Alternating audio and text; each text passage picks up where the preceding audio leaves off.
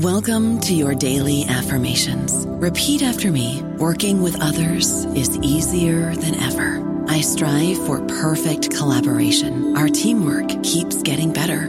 Yeah, affirmations are great, but Monday.com can really get you the teamwork you desire. Work together easily and share files, updates, data, and just about anything you want all in one platform.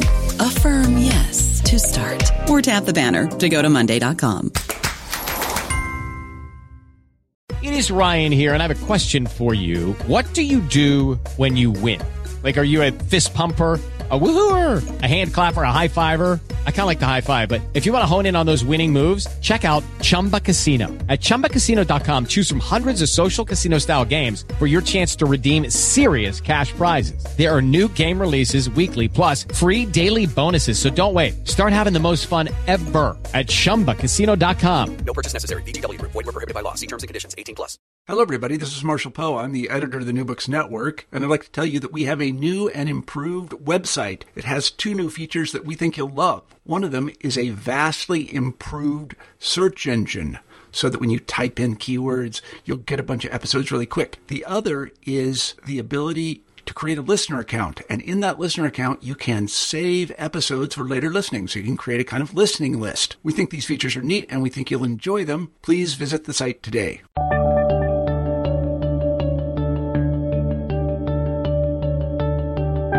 Hello, everybody. Welcome back to New Books in History. I'm Marshall Poe, your host. Each week we pick a new history book that we find particularly interesting, and we interview the author of that book. This week I'm happy to say we have Ruth Harris on the show, and we'll be talking about her new book, Dreyfus, Politics, Emotion, and the Scandal of the Century. If you're an American, as I am, you certainly remember the O.J. Simpson trial. I sat every evening before the TV watching rebroadcasts of the events of the day. You may have done that as well. It really captured the imagination of Americans.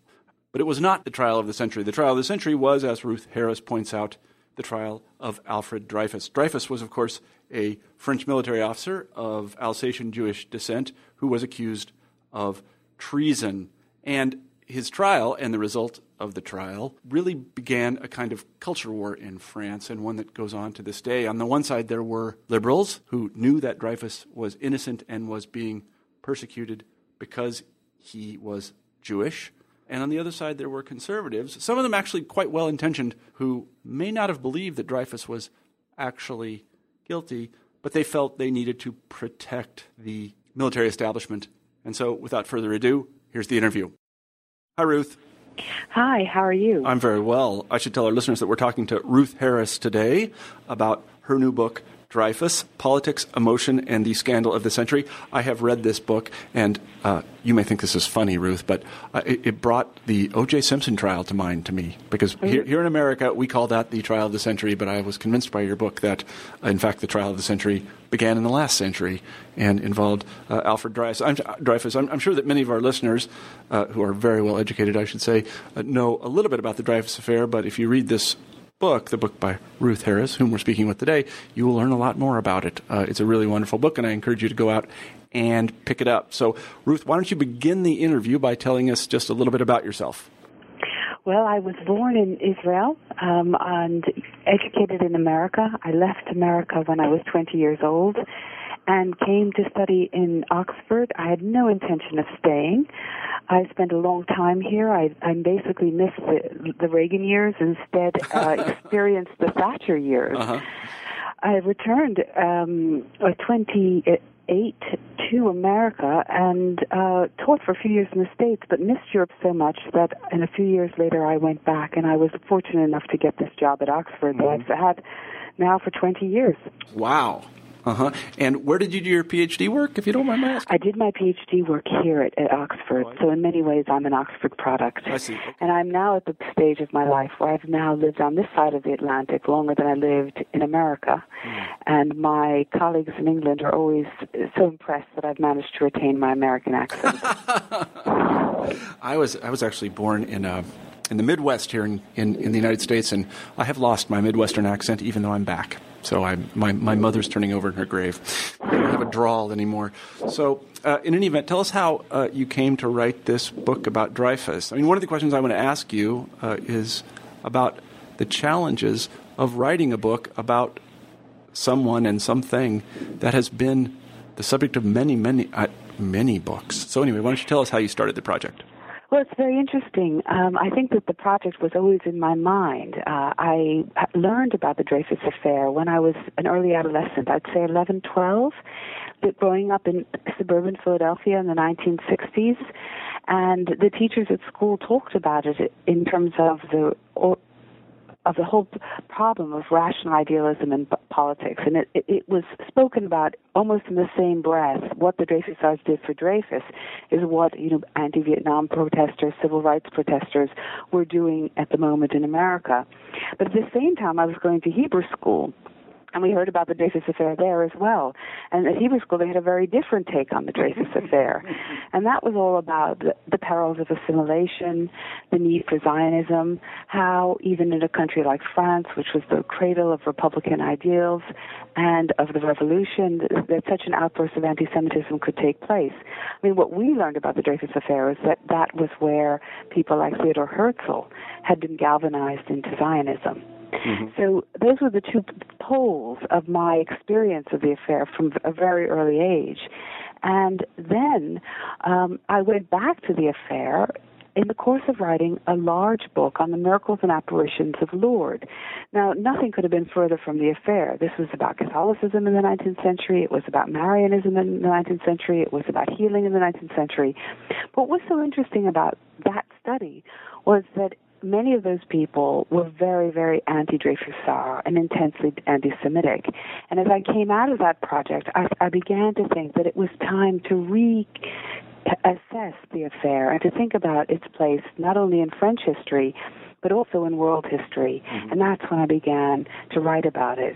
Mm-hmm. But the actual writing of the book and distinguishing myself from the 1,000 other articles and books that had been written about the affair actually took rather a more long time.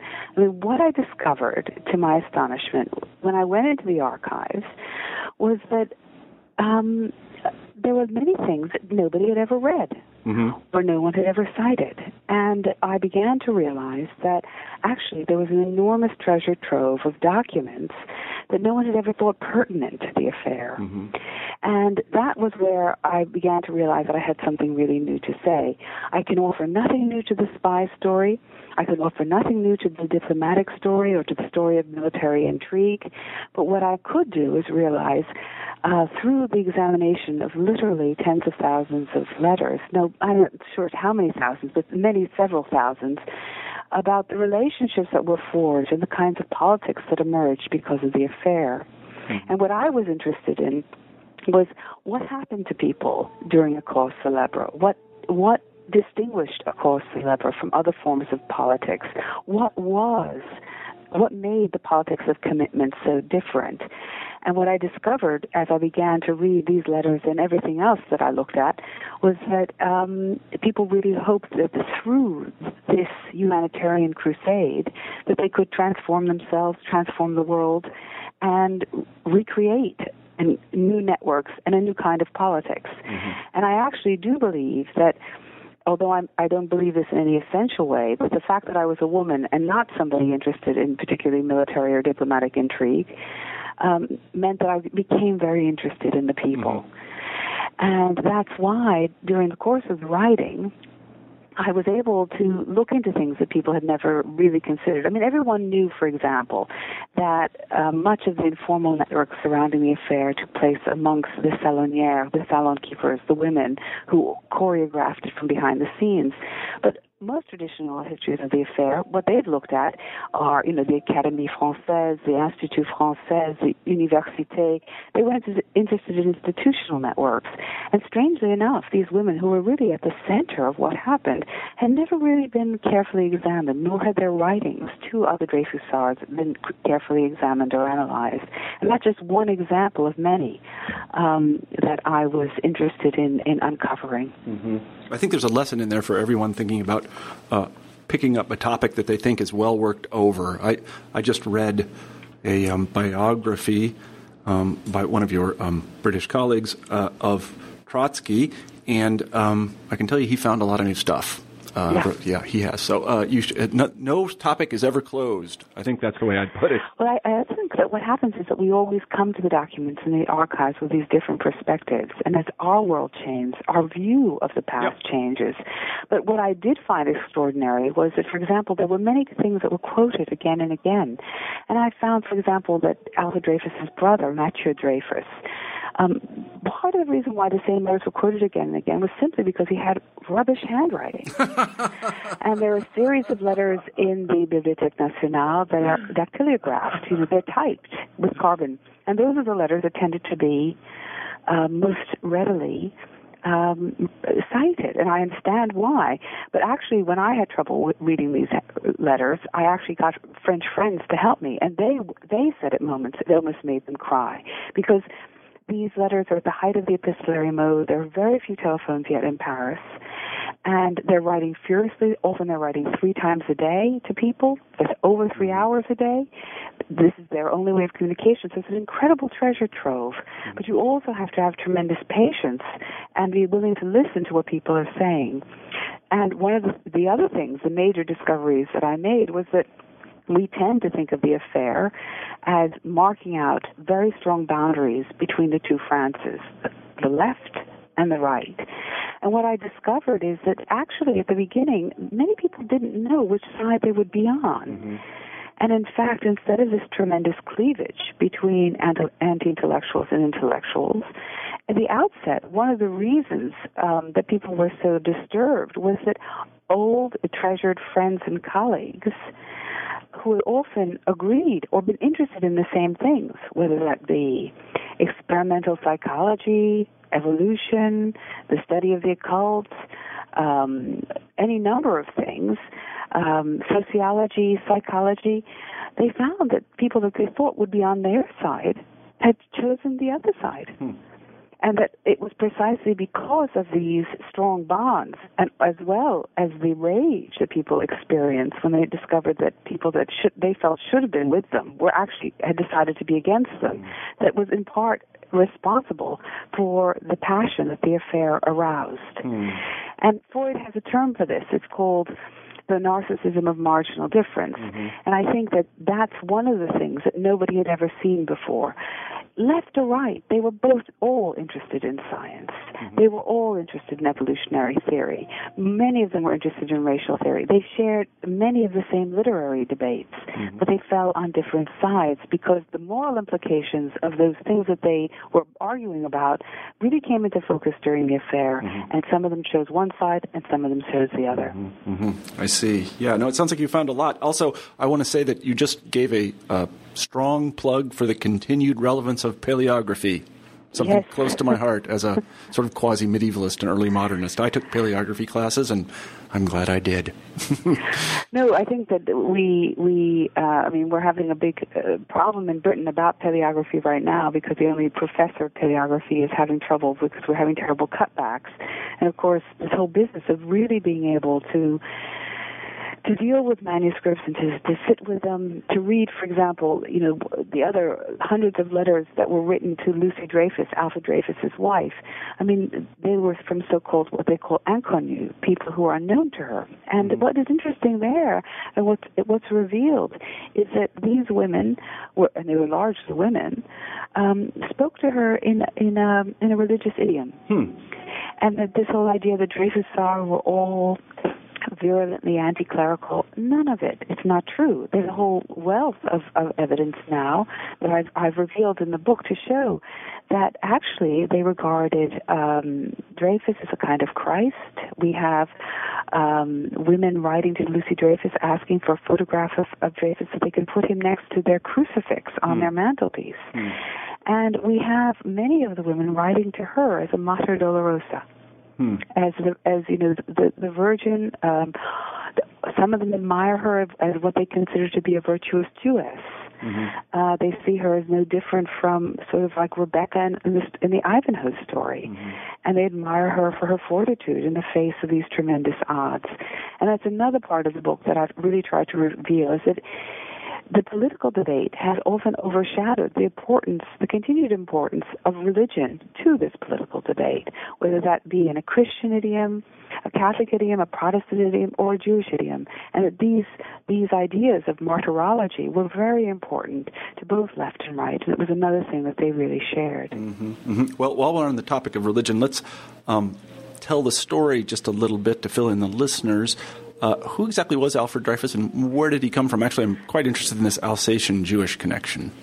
Well, he came from a large family. His father was a peddler, a Yiddish-speaking peddler, who made it in the world of textile manufacturing. They grew up in Mulhouse, and his brother and he, Matthew Dreyfus, and he were the youngest of this large family, and they're the only children who really were completely, educated in a French way.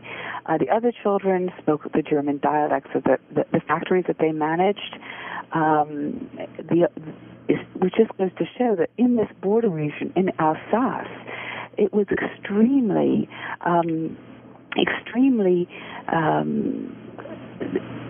what was interesting about the people who live in Alsace is they were sentimentally French, but often Germanic. Mm-hmm. That language did not define their vision of their own national identity. Mm-hmm. And when France is cut away from, when Alsace is cut away from Germany during the Great War of 1870-71, for people like Alfred Dreyfus and his family, this was a complete and utter tragedy. They associated France with liberation, they associated France with the emancipation of Jewry, and of course their family almost immediately opts for French patriality. And Alfred Dreyfus makes his way up in the army precisely because he wants to take revenge against the Germans by becoming the best officer he can and prosecuting the war the next time. Mm-hmm. So he's going to become more French than the French, to spite the Germans. Yeah, absolutely. And these Alsatians who opt for French patriality are super patriots. But at the same time, for the French of the so-called interior, they're often the first ones to be suspected.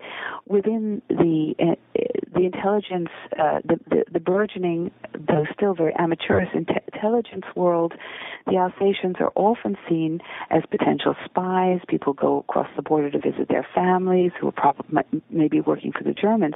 And one of the reasons that suspicion falls on Alfred Dreyfus is because he still speaks French with a slightly Germanic accent. But flawless French, though, native French. It's amazing French, and also grammatically perfect. And the thing about Alfred Dreyfus is that he's extremely brilliant. Mm-hmm. And that is also one of the reasons why he gets into trouble. I mean, before the French army is famous for its sort of nepotistic policy of promotion. But after 1870-71, they tried to bring in many meritocratic reforms, and Alfred Dreyfus goes through these meritocratic exams, and because he's so brilliant, he comes out ninth in his whole class in the École Supérieure de Guerre. What's amazing is he would have graduated second if it wasn't for an anti-Semitic general on the deciding jury who gives him a 0. And it's certainly not true that Alfred Dreyfus lays down and takes it. He goes to the head of the École Supérieure de Guerre and he complains, and he says that, why was he and the other Jewish officer given a 0 in their oral examination? And they go and they speak to this general, and the general says, because we do not want Jews on the general staff. Mm-hmm. So it explains so much about this ascendant Jewish community. They knew very well that in order to succeed, they had to do absolutely splendidly on these exams. Mm-hmm. And he did. And he manages to get in because the stagiaires, there's a group of 12 of them who are picked to go into the general staff to be trained. And it's precisely because of his brilliance and also because of his wealth. He's an heir to a large fortune through his father, and then subsequently through his wife, who's the daughter of diamond merchants. And there are many people in the army who are aristocratic Catholic upbringing who are very, very envious of this brilliant and very rich young Jewish man. Mm-hmm, mm-hmm. So this is one of the first moments in, I guess, what I'd call bureaucratic meritocracy then. I know that in the United States, and certainly in the country that I spent most time studying, Russia, in the 1870s there was none of this. I was going to say it was a glass ceiling, but actually it wasn't glass at all. It was just, a wooden ceiling.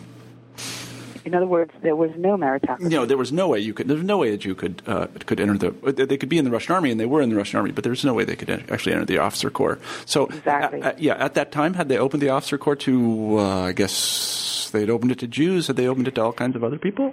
They had ostensibly opened it to everyone, because this is what's so hard to understand, which is that France is the only major republic in a country still of monarchies and courts. Mm-hmm.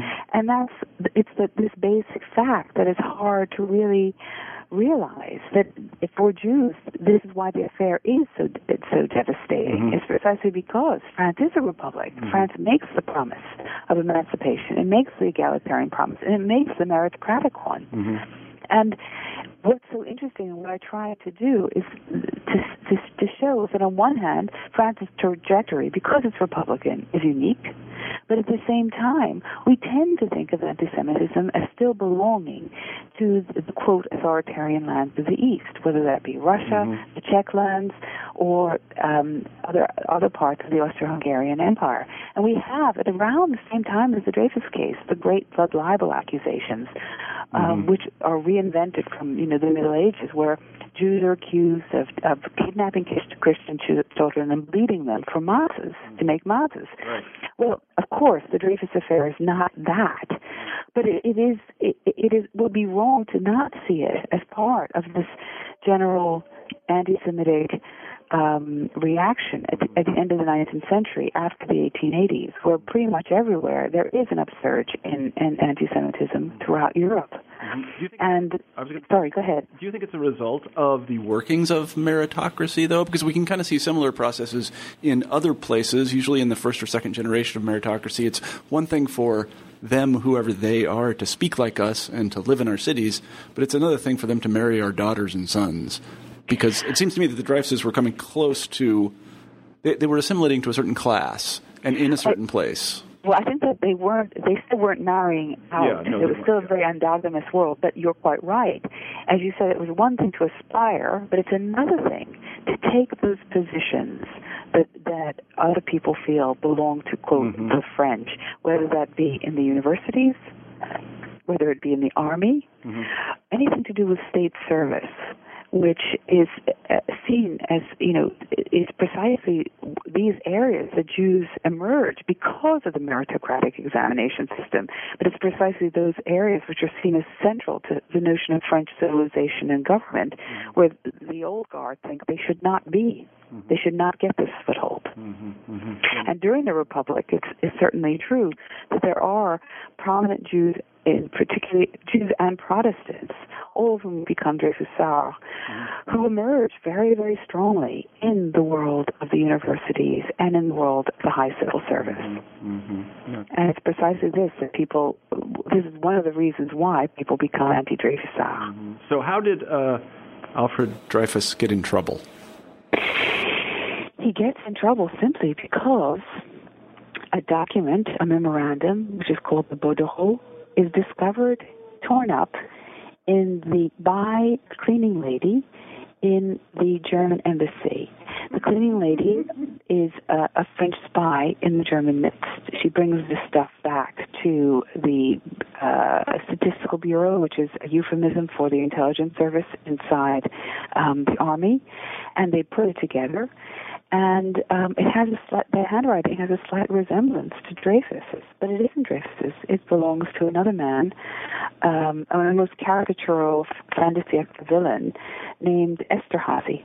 And it's very, very soon. It's by 1896 that the second hero of the affair, Georges Pitard, has discovered that, in fact, he is the real culprit, and that Dreyfus has been sent away wrongly to languish on Devil's Island. And he tries to bring this Pitard to his superiors, and they refuse to accept the evidence. I see. So, but it's the military that actually prosecutes the case, and it goes very quickly, doesn't it? I mean, they bring in some handwriting experts or something, and right. The first court-martial. Yeah. It's done within a few weeks. There is disagreements among the handwriting experts, but it's not that actually condemns him. What condemns him is they're not certain he will actually be condemned. So illegally, they transmit a dossier which describes a man who's called the Scoundrel D. And in fact, this D has nothing to do with Dreyfus, and this convinces the military man, the court-martial, that Dreyfus is indeed the culprit. So on every level, it's illegal. I mean, it's illegal. The Dreyfus's defense team don't know anything about it. Dreyfus doesn't know anything about these documents, and also the D, it happens to be some a map maker who. Dubois, another spy. It has nothing to do with Dreyfus. He's condemned on this flimsy evidence. Mm-hmm. Now, one of the things that's interesting is that, how best to put this, Dreyfus acts according to, I guess what I'd call French lights. I don't know about American lights, but he acts rather oddly when he is confronted with these accusations and then when he's asked to defend himself. He doesn't do himself any favors, let's put it that way. How would you mean? What I mean is that he you describe him in the book as being, I don't know what the right adjective would be, a little bit distant, aloof, almost superior. He's very technical. He doesn't seem to get, I don't know, the word that comes to mind, you'll have to pardon me, is pissed off. He does not rise to great dudgeon and throw a fit. Well, what I think is interesting is that all of what you say is true. He's perceived as he has a funny voice, something high pitched and unsympathetic about his voice. He is very precise. And relatively unemotional, and he is, as you say, very technocratic in his self-presentation. And I think that it all falls falsely. He does not appear as an innocent man, and especially in France, where such a value is placed on eloquence and passion. This precise, clear, and unemotional delivery is seen as evidence of his probable duplicity. Mm-hmm. He is a man who hates histrionics, and he is immensely stoical, and also deeply shy. Mm-hmm. And his reserve is interpreted as haughtiness. Mm-hmm. Yeah, that's right. And so all of these kinds of character traits, which are once again come up, the second court-martial, when it comes back in 1899, are all held against him. Mm-hmm. He is not seen as someone that people can easily identify with. And what is interesting is that when the campaign is once again restarted, I mean, he's condemned in the very beginning of 1895 and degraded. He's sent away to Devil's Island, and the campaign only really gets going in a mass form at the end of 1897 and the beginning of 1898 with Zola's great intervention. It's in a sense almost easy to believe in him, to support him, because he is a symbol. He is not human. He is far away. He's in Devil's Island. And the whole business is taken up by all these campaigners, not by Dreyfus himself. Now, when the Army, well, I'll put it in delicate terms, framed him. Yeah, they do frame him. Yes. What did they expect would happen? I mean, did they simply expect this would just go away, that no one would raise a hand? They did, and I also think they expected him to die. Huh. And I think that is one of the most important features of what happens to him. I mean, you cannot condemn someone to death for the crime of treason during peacetime. So he is not condemned to death. But he's expected to go to New Caledonia, and they rush through new legislation so that there's special circumstances set up for him. And he's sent to Devil's Island. And the conditions on Devil's Island are so atrocious, so horrendous. He is ultimately, to quote, prevent his escape, hidden behind a palisade so he can't even see the sea. He sees only the sky above him. He's manacled at night. He eats rancid food. He loses the ability to speak because his guards aren't able to talk to him. That's forbidden. And he almost loses his mind in 1896, and he becomes extremely emaciated, malnourished, and very, very ill indeed.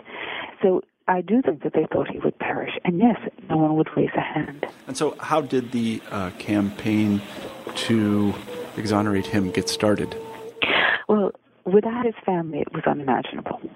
They do everything, and not for a moment does anyone in an extended Dreyfus clan believe that he could have done this terrible treasonous act. No one believes it. And it's his wife, above all, who in the early days literally keeps him from committing suicide. In fact, she's later portrayed as a very, very, very virtuous Victorian woman who wears, and she does, she wears widow's weeds the whole time he's away. She takes her children out of school to save them the dishonor so that they never know, they claim never to know what happened to their father. They only know that he's away. And she is responsible for keeping him from suicide. There's no doubt about that. She's strong, and it's also his brother, Mathieu, who basically leaves his job and leaves the family firm, and who comes to Paris and who knocks on every door. And little by little, they get a circle of early Dreyfusards, people who just find that the evidence won't add up. And in the end, finally, the case really truly breaks with Zola's intervention. When he writes the famous J'accuse. J'accuse, yes. So there's also an interesting moment here in terms of the history of media, something I just finished a book about, so I wanted to talk about it. This was kind of the first era of the mass circulation. By mass, I mean hundreds of thousands of copies. Circulation of periodicals, of newspapers. That must have been important. It's important from the very beginning. It's important. Some of the illustrated newspapers sell 1 million copies. Wow. Yeah, so that's extraordinary, and yes, and it's very much presented in the melodramatic mode with the spectacular. But what is interesting about Zola is that he's, of course, the great best-selling novelist, and no one knows better how to do a publicity campaign than Zola. He's right off the campaign for his novel Paris, and he writes his early interventions in Le Figaro, and the newspaper begins to lose subscriptions. And because of that, he has to leave Le Figaro, and he begins to circulate pamphlets, but pamphlets are too expensive. And it's at that juncture that he finally decides to publish J'accuse in L'Aurore, a new newspaper, relatively new newspaper. And on the day of the selling, they hawk it in the streets by singing out the actual words in French, J'accuse, and it goes on and on. It's a wonderful rhetorical thing. J'accuse, j'accuse, j'accuse. I accuse the army, I accuse this one, I accuse that one. And 300,000 copies are printed in a day and sold. And yes, this is a major publicity coup. There's no doubt about it. That is, in the media world, they would call that really terrific penetration of the market. I mean, that would be the equivalent of selling tens of millions of copies in the United States. It is an extraordinary thing that happens. It really is. Nothing sells like that anymore. I used to work in print publishing, and even there are no novels that have that kind of penetration. So, in any event, why does Zola decide to pick this up? He doesn't have any connection with the Dreyfus family. He's not Jewish himself. No. Why does he do this? Well, this is what's so interesting. He doesn't do it the first time around. He's asked, and he decides he doesn't want to get involved, and then he does it. He very explicitly, because he is intrigued as the story comes out. He's invited to the home of an Alsatian Senator, Short Kestner, who's one of Dreyfus's early advocates, and there he discovers that he finds the intrigue of the villain Esterhazy, the virtuous Senator Short Kestner fighting against the odds, these iniquitous figures in the army, and he actually writes to his wife. He knows it's a real thing, but he actually writes at the same time to his wife Alexandrine, "I'm writing the most beautiful page of my life." So he knows that he's intrigued with it because of its novelistic power. Yeah, well, And at the same time, this is what, again, I try to draw out very much in the book, and what I have new to say, is that what people think is that Zola was an unalloyed hero and a wonderful boon for the Dreyfusards. But actually, it was a very, very, very ambiguous champion. Zola was called the pornographer, le pornographe. He was famous for his novels that were obsessed with sexuality, hereditary and degeneration. He was considered somebody who was obsessed with everything that was low and dark. And in fact, while he rallied the Dreyfusards in his campaign against anti-Semitism and against military authoritarianism, at the same time, he also helped to rally the anti-Dreyfusards because they immediately assumed that Zola, who had besmirched French literature with his pornography, was now besmirching France with his advocacy of Dreyfus. So he was the classic. So it's actually a much more complicated picture than people realize. Yeah, I was going to say, so he was kind of the classic polarizing figure, to use a cliche. Very polarizing figure. Exactly. So one of the fascinating things in the book, and one of the things I did not know, was the extent to which the Dreyfusards were organized. That there was a social aspect to what they did. Could you talk a little bit about that? Yes. I mean, the fact is that they're on the top levels of the campaign, they were people who already knew one another. But one of the best things about this is that they start to meet new friends and make a new world through the campaign. This is one of the things that happens, that they begin to actually meet people that they've never met. I mean, they circulate. They're great politicians who now meet men of letters. They meet academics who are now very involved in the Dreyfusard campaign. And increasingly, they come into contact with socialists. Mm-hmm. And we have the famous Jean Jaurès. Mm-hmm. Typically in France, prior to the Dreyfus affair, socialists were also very anti-Semitic because one of the ways that you condemned capitalists was by calling them Jews. Mm-hmm. And Jaurès actually loses his seat in 1898, and he devotes himself to the Dreyfusard cause. And he does this by trying to convince socialists that anti-Semitism is not the way for socialism, that instead anti-Semitism is becoming attached to nationalism, that it's dangerous, it's an enemy of the working classes. And what you have is all kinds of socialists meeting anarchists, meeting people in the Dreyfusard camp who are wealthy, highly educated, and there's a real hope amongst the Dreyfusards that the so-called head and the so-called hand of France will now be united in this Dreyfusard struggle. I see. Now, if I'm not incorrect, the word intellectuals is coined about this time to describe these people. Is that right? Yes, people use it in the early 1890s, but what happens is it's during the affair that it's used as a term of abuse against the Dreyfusards, meaning that they're cerebral, bespectacled, puny, lacking in virility. But it's actually a term which they embrace. Uh-huh. They embrace the insult, just the way the Impressionists embraced the insult that they were painting only impressions, that they were bad painters, by saying, yes, it's precisely what we're doing. Yeah. We're painting light. And yes, this term emerges in this period. Uh-huh. I see. That's very interesting. I wanted to talk a little bit about Jews in France for just a second. It's a bit of a digression, but there was a fact in the book that really surprised me. In fact, it surprised me so much I talked to my wife last night about it. She's on a business trip in Texas.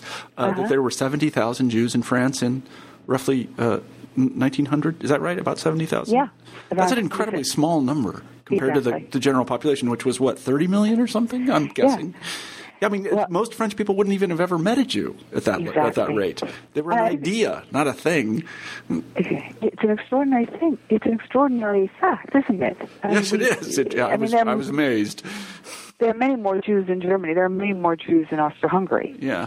And there are many more Jews in Russia. Yeah. And I think that it's very interesting to see that anti-Semitism has no direct relationship to the number of Jews in any particular community. Yeah, no, it is. Well, the funny thing is that anybody who, I don't know about anybody, but those of us who study Russian history know that before Peter the Great's time, roughly, or perhaps even before around 1800, Jews were not allowed in the territory of Muscovy or Old Russia at all. Exactly. Yet there was quite a discourse about Jews. Absolutely. There weren't any Jews, but they talked about them a lot. So yes, there's no doubt about it. Yeah. And yet, this is what's so interesting and tricky about the situation of Jews in France is that on the one hand, they felt themselves very privileged. They looked further east and they saw the restrictions on Jews and the late emancipation of Jews further east and saw themselves as very privileged.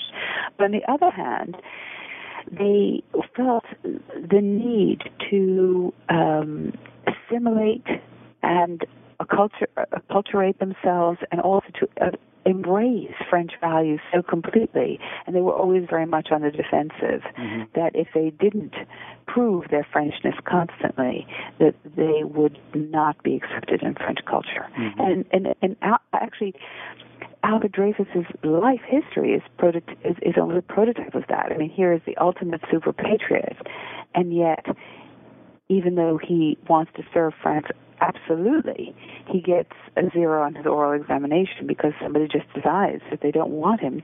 They don't want Jews in the general staff. Yeah, no, it's very interesting, and he does remind me a little bit of. Again, I just read this biography of Trotsky. Trotsky was a very highly assimilated, what we would call a Ukrainian Jew, but again, he perfectly assimilated, and even more so than Dreyfus, I think. And but throughout his life, he kept his Judaism with him in the sense that it kept being foisted upon him. He kept saying, "I'm not really. Don't worry, I'm not one of those people." And people kept telling him that he was.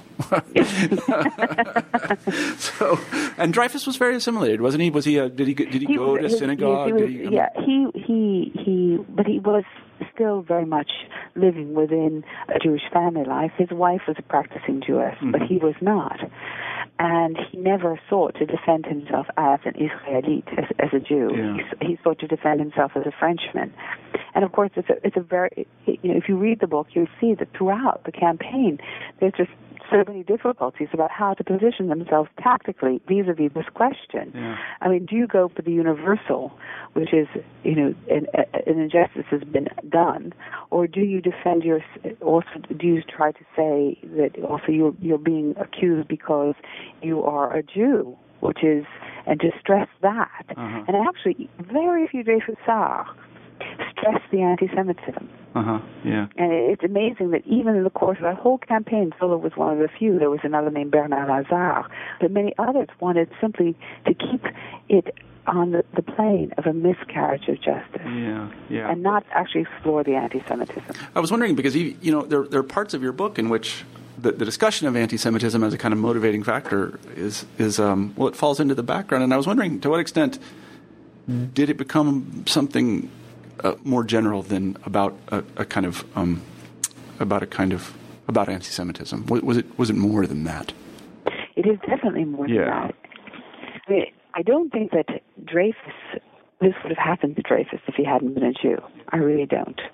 I believe that there are many contributing factors to the frame up, but I think that the Jewish one is a significant one. But as the affair progresses, there are so many complications. People use it for whatever are their particular preoccupations. I mean, on the right, you have somebody like the nationalist leader Deroulede, who is anti-Dreyfusard because he sees the Dreyfusard as wanting to attack the army. And in his view, the army is sacrosanct. The army must be absolutely right. But he personally is not very anti-Semitic. And in fact, he's harassed by his anti-Dreyfusard followers who keep on saying to him, "You are far too generous. Why don't you come out with a stronger anti-Semitic stance?" Yeah. So it's really rather complicated. And then there are other anti-Dreyfusard who are against race theory and who don't believe that there is such a thing as a Semitic race. But they still decide to go for an anti-Dreyfusard position because they believe in tradition and they believe in the grandeur of the army. But it's not because they're particularly anti-Semitic. No, I mean, we could go on and on about how actually Jews themselves had a very powerful impact on the Jewish community. You mentioned Herzl in Europe largely, but I did want to turn to the other side. I think it's a side, and you say this in the book, and I think that's right, that it's been kind of neglected. People haven't spent a lot of time trying to understand exactly what the, I guess I might put it as the principled stance, if there is such a thing, of the anti-Dreyfusard, of the people that felt that there was something worth defending here. Well, maybe you could talk a little bit about what motivated them. Well, I think it's a very important problem. Somebody criticized me recently in the national papers. They liked the book very much, but they said they thought I was too easy on the anti-Dreyfusards. I certainly don't want to be easy on them, but I find it. I think it's incumbent upon the historian to try to understand why was it that, given that the evidence piled up for Dreyfus's innocence, why was it that they kept on trying to keep him in Devil's Island? To say that they're just devils or bad people, that isn't much of an historical explanation. And I think that above all, it is about this notion of military glory, grandeur, especially in a post-1870-71 world where France is experiencing relative international decline vis-a-vis both England and Germany, and even America to some extent by this period. And they see the Republic as not necessarily the best regime for France. After all, it's not necessarily a stable regime. Throughout the 19th century, the regimes have changed rapidly in succession between 20 and 30 years for most of the 19th century. Mm-hmm. But what they see is that the army is the school of the nation. That is a continuity from the Revolution right through. Mm-hmm. And this defense of Dreyfus is seen as a defense of as something brought in to destabilize that one force of continuity mm-hmm. and nationhood. Mm-hmm. And they are fearful. And I think that what I was trying to explain is that most people want to draw a direct line from the right of the end of the 19th century to the fascism of the interwar period.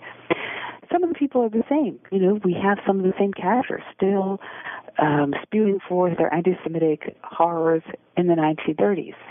But actually, you cannot read back fascism into the 1890s. There are its own world, and it has its own preoccupations.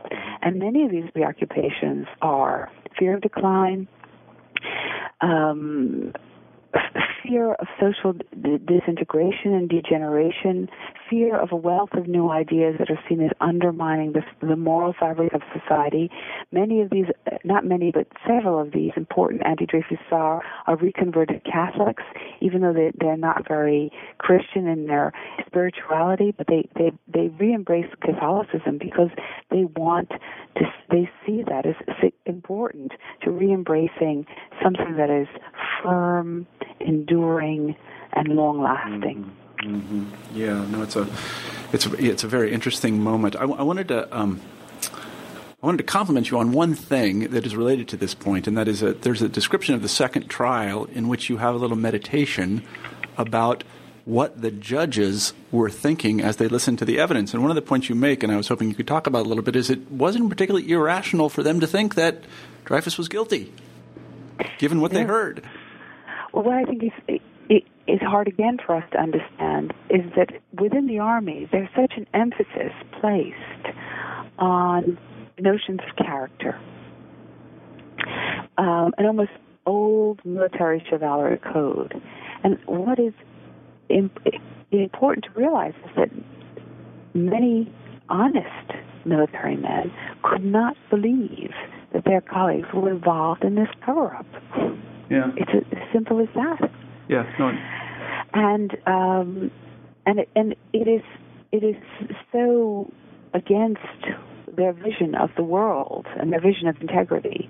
They believe their colleagues and have to think of Picard, the one who discovers that Esterhazy is the real culprit, as a renegade, as a bad man. And when he is brought up in the court-martial, the second court-martial, where Dreyfus is condemned again, which a lot of people don't realize. Dreyfus comes back from Devil's Island and he's condemned again. Picard is suspended from the Army, and he's not even appearing in uniform. Why would military judges believe a man like that? Yeah. No. I think I thought it was an extraordinarily thought-provoking part of the book because I began to see things from their perspective, and I thought, they were very confused because they were hearing all kinds of different things, and in the end, they simply had to decide who they wanted to believe, and they believed their own, I guess. Very much, they believed their own. Yeah, I mean, even against an overwhelming amount of evidence that in fact Dreyfus was innocent, they still. I found myself sympathetic is not really the right word for it, but I could recognize more comprehending. Yes, I could understand what really had happened there. So they convict him for a second time, but then he is eventually pardoned. How does that happen? Well, what happens is that within 10 days he's pardoned because everyone thinks he's going to die. Uh-huh. He comes back so diminished from Devil's Island, he can't eat anything except a bit of milk and dry biscuits. And his brother asks for the pardon because he is convinced that he will die, and he wants to be able to die with his wife and his children. Mm-hmm. And this brings tremendous tension within the Dreyfusard camp because they see it. Many of the Dreyfusards see it as conceding. And there's just a terrible fight. And many of those who argue in favor of the pardon are Jewish, this Mathieu and other Jewish Dreyfusards, and many ultimately, it's not that anyone opposes the pardon absolutely, it's just that what they oppose is later on Alfred Dreyfus's and the Dreyfus family's reluctance to reinitiate the campaign. Mm-hmm. And what they're fearful of is that there'll be a third court-martial and that Dreyfus will be condemned again. Yeah. And in fact, what happens is in the end, he isn't fully rehabilitated until 1906, and he doesn't come before a court-martial. Special procedures are invoked. He goes before the High Court in France, Cour de Cassation, and that is where ultimately he is fully exonerated. Yeah, exactly. But there was a kind of I don't know. People don't really think. I didn't really think what happened to Dreyfus after the Dreyfus affair. Now he was still in the military, and this is one of the most mind-blowing parts of the book. He's he remains in the military, and then he's mobilized in 1914. Actually, he resigns from the military because something worse happened. Oh yes, no, that's right. Yeah, I remember now. Okay, go ahead. Yeah. First, he resigns. He resigns because Picard is elevated to a generalship, and all the time that he has been kicked out of the army is counted in his seniority. With poor Dreyfus, who is the time he spends in Devil's Island is not counted as service, and so he is comes out of this in a very low rank, and it basically is a way of saying to him, "This is the end of the road. You can't be in the army." No. And he's brokenhearted by this. But he's remobilized during World War I. That's incredible. I mean, you really have to admire the guy. I mean, you really have to admire him for everything they put him through. And then he goes and fights for France. I mean, well, what he does is he works on the fortifications in Paris, and he really, really wants to help the war effort. He wants to go out into the front, and they won't mobilize him to go there. But ultimately, so many people have been killed, they do take him up on it, and he actually goes out in the campaigns, and he is devoted to his men. He knows he's a commander that's not disturbed by the horrors of war because he's already experienced those horrors on Devil's Island, and he makes sure that his family, his women folk, send all his men care packages because he knows from his time in Devil's Island how important it is for morale. Yeah. And he manages to survive until 1935. That's incredible. And he dies on the eve of the Popular Front. So that is an extraordinary testimony to his resilience, almost superhuman resilience. No, it was very moving to hear that he was remobilized and went and fought. I don't use the word hero very often, but that's a pretty impressive thing and pretty close to it after what that guy had been through. So anyway, I wanted to ask you one final thing. It's about a piece that you wrote in Foreign Policy explaining the continued relevance of the Dreyfus affair, something that I think that our readers will have heard about in the news, and that is Sarkozy and the burqa business. Yes. Maybe you could talk a little bit about that. Well, what I'm beginning to think about is I was interested in unveiling, not using the word unveiling for the burqa. I was interested in exploring just not just the good side, the legendary side of the Dreyfus Tsar, but the more authoritarian and absolutist side of the Dreyfus Tsar. I mean, because of the horrible struggle that they had against this conspiracy, in the aftermath of the affair and after 1899 and after the pardon, they become very, very virulent in their campaigns against the army and the church because they want to literally purge these institutions, which they hold responsible, in some ways not totally correctly, for the frame-up of Dreyfus. Mm-hmm. And this doctrine, which laïcité, this idea that there's a real distinction between the secular public state and private conscience, is very, very important in French political culture. And it's very different from in America, where we see the defense of human rights as being supporting the right of the individual to freedoms of conscience. In France, this Republican notion of laïcité wants to protect the individual from the encroachments of religion. Mm-hmm. Mm-hmm. And what I find so interesting is that, of course, the Dreyfus affair is about the horrors of anti-Semitism and should always be remembered as such. But I'm arguing at the very end of the book that it is also about this elaboration and extension of this notion of laïcité that has had, at moments, very intolerant consequences. And that in the current debate, it's not as much against Jews, but against the large, unassimilated Islamic minority. And what I find so interesting about the burqa debate is that there are only 2,000 women in a population of 8 million Muslims who wear the burqa. And yet the burqa, the full veil, has become the focus of extraordinary controversy within France. Mm-hmm. And Sarkozy wants to outlaw it, not just in public institutions like the schools, where headscarves are already outlawed and are illegal in France, or even in the post office, which is a place where the government it's a government building, but literally on the street.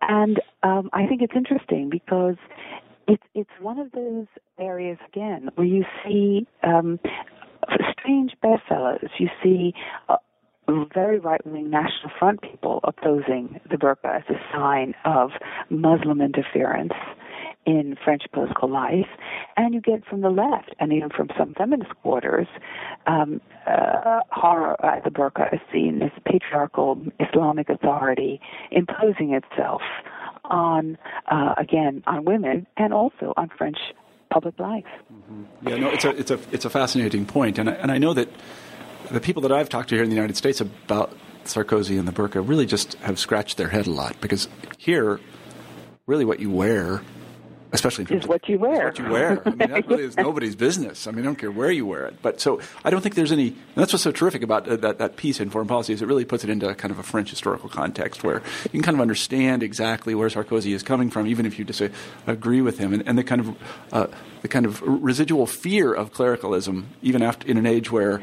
I don't know how religious are people in France. I don't suspect they're very. But I think what's so interesting is that they took the fears of the Catholic Church and literally the whole discussion of the veil in the 19th century in France is, the horror of taking the veil, of women not having their rights, of being shut up in convents. And now they have extended that and superimposed that on, again, in a very complicated way, on Islam. Yeah. And this idea, again, the priest in the 19th century who was forcing a woman to do things she didn't want to do, or, quote, brainwashing her.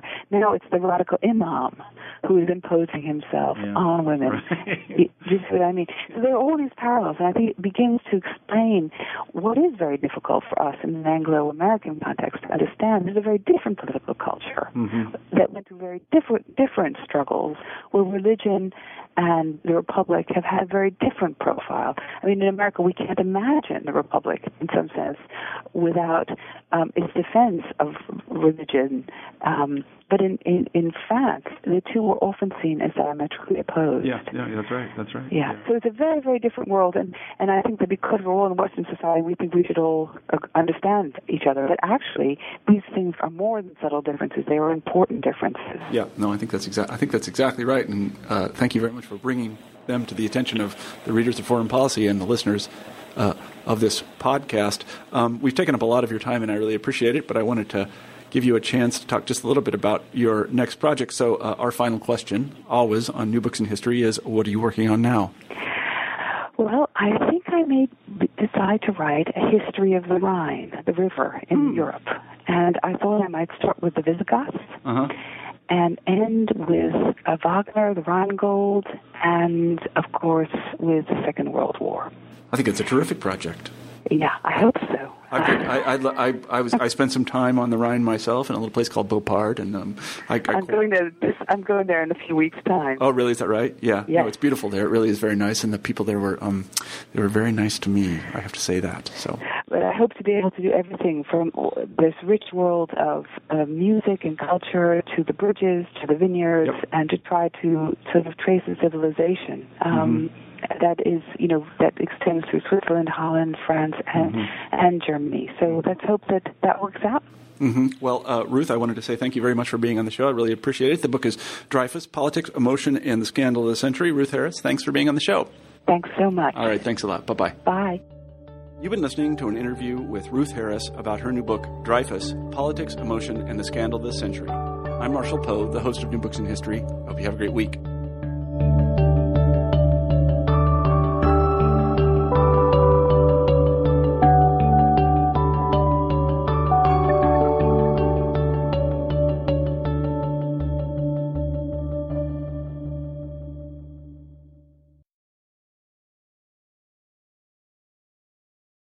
With the Lucky Land Slots, you can get lucky just about anywhere. This is your captain speaking. We've got clear runway and the weather's fine, but we're just going to circle up here a while and get lucky. No, nothing like that. It's just these cash prizes add up quick. So I suggest you sit back, keep your tray table upright, and start getting lucky.